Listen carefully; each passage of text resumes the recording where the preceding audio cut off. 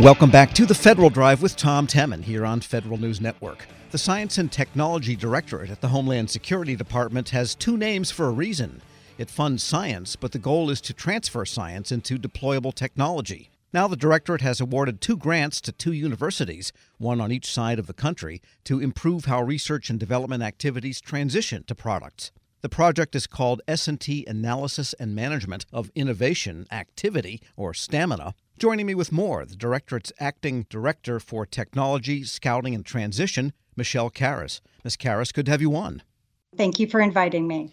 All right, I made a brief description of STAMINA. Let's hear how you describe it. So DHS, as you had mentioned, has the Science and Technology Directorate, which is responsible for conducting basic and applied research and then developing those mission capabilities to coordinate R&D activities. STAMINA is a project that is helping us accelerate the success of our technology transition to our DHS components, our headquarter offices, and our state, local, and tribal first responders.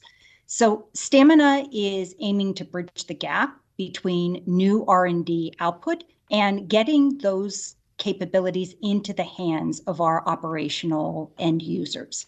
We do have the 2 performers on STAMINA. We have the University of Southern California and Virginia Tech, and they will be helping us in developing management capabilities for the transition process and also to assist us in coaching our project managers and our other team members in thinking about transitions and how to improve the success rate and the speed of getting the technology into the operational components. Now, a lot has to happen between the end of research and development, if it ever ends, and it gets into the hands of people as technology. You have to turn it into a product. Somebody has to turn it into a product. Someone has to get a contract to supply it. And then there is the whole issue of the intellectual property and how that's disposed of. Are these some of the elements that they'll be taking into account in order to give advice on how to transition? That is correct. As you had mentioned, transition does not start at the end of the R&D process. It actually begins when we first start working with our customers, defining what capability gaps exist and what kinds of requirements are necessary to fill that capability gap. So at the very early stages, we do consider the transition feasibility and what paths would actually be most effective for making sure that we can get the technology fielded or into the operational environment. We then work with the project manager to conduct transition planning, and we engage our customer organization at that time also. It's important when we transition that the end user is prepared to integrate that technology into their existing environment. We may be integrating a product or a knowledge product. So it may be going into a system or a systems of systems.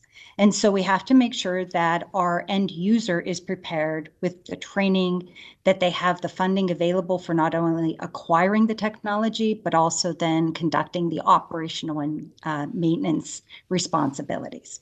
We're speaking with Michelle Karras. She's Acting Director for Technology Scouting and Transition at the Homeland Security Science and Technology Directorate. Maybe you could give us an example of a type of product that started as an R&D project and ended up in the hands of operators. We conduct a variety of R&D activities for our DHS enterprise, and we conduct transitions for over 300 projects during a normal fiscal year. Sometimes it's more, sometimes it's less. But we are looking at solving across the DHS organization gaps that exist in areas such as cybersecurity, community resilience and disaster recovery, passenger and cargo screening, public safety and violence prevention, drug and illegal substance detection, and information sharing. So in those areas, we are looking to develop technologies that help reduce the threat and provide a more secure nation. So a couple of examples that we could provide is, developing port of entry screening technologies to make sure we're combining imaging technologies and rapid data analytics to identify threats in luggage and cargo for both CBP and TSA. Opioid and fentanyl detection technologies to increase interdiction of these and other illicit materials for law enforcement. And then new sensors and data sets, imagery, and data analytics for FEMA operations to improve outcomes. So it's just a subset of what S&T is responsible for. But really, the impact of our work occurs when someone in the Homeland Security enterprise is actually using the technology, and it has a positive impact on the ability for us to actually conduct the work that we're responsible for. I was chuckling a little bit when the president's executive order on customer experience came out a couple of weeks ago. It said one of the projects specifically was improving passenger screening times, and they said due to new technology. So I thought that sounds like an assignment that you've got to make sure that new technology is there to speed up screening.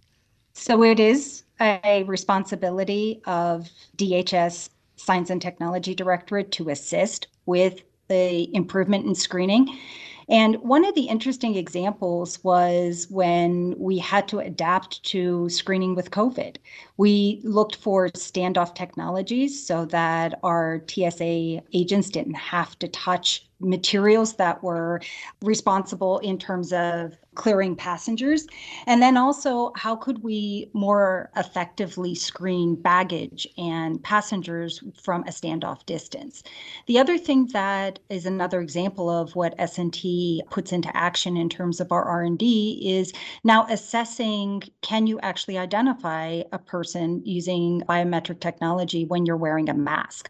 What kind of accuracy is there if we improve the algorithms based on the new environment with the traveling public?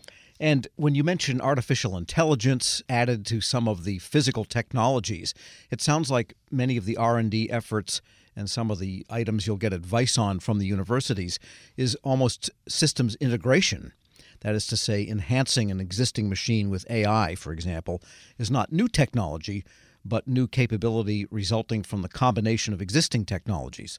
That is correct. And we are effective through the vast network of partnerships that we are able to effectively utilize. The variety of technologies that we need to address is something that really requires us to go out and seek subject matter experts and expertise that's available through a variety of different partnerships. So that can include our public sector, the private sector, and also our academic institutions and our international partners.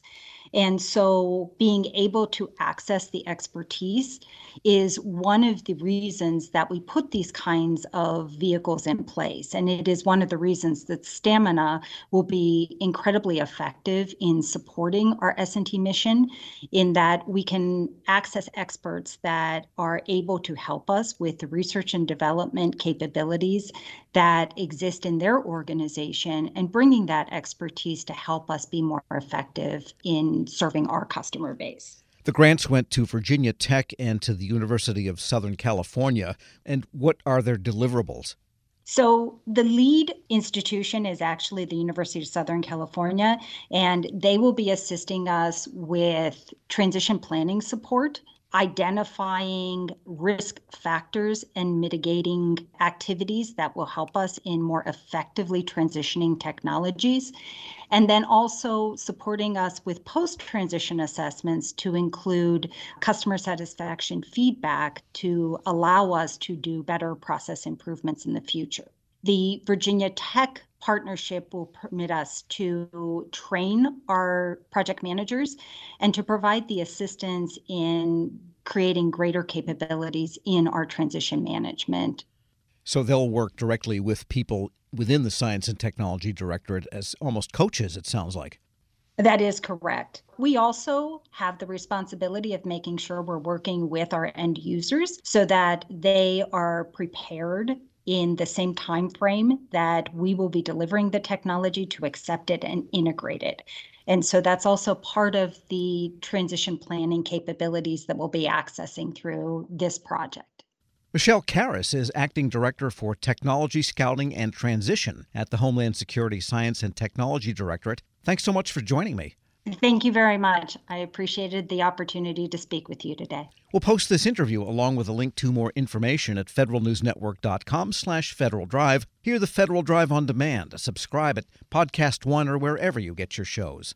Still to come, contractors conclude a difficult year of funding uncertainty and a slew of executive orders. But first, the Postal Service made some financial progress this year, but faces fresh challenges in 22. This is the Federal Drive with Tom Temin here on Federal News Radio, part of the Federal News Network.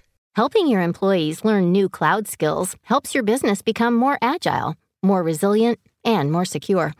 Not helping employees learn new cloud skills causes your business to become less agile, less resilient, less secure, less innovative, less profitable, and, well, ultimately less of a business. Don't become less of a business. Try Pluralsight and get your employees everything they need to learn new cloud skills. Learn more at pluralsight.com/vision. Grab a 30-day free trial of Live by Live Plus, and you'll get unlimited skips, commercial-free music, and all of the podcasts and live streaming events you can handle. Visit livexlive.com/podcast1 to learn more and start your free trial.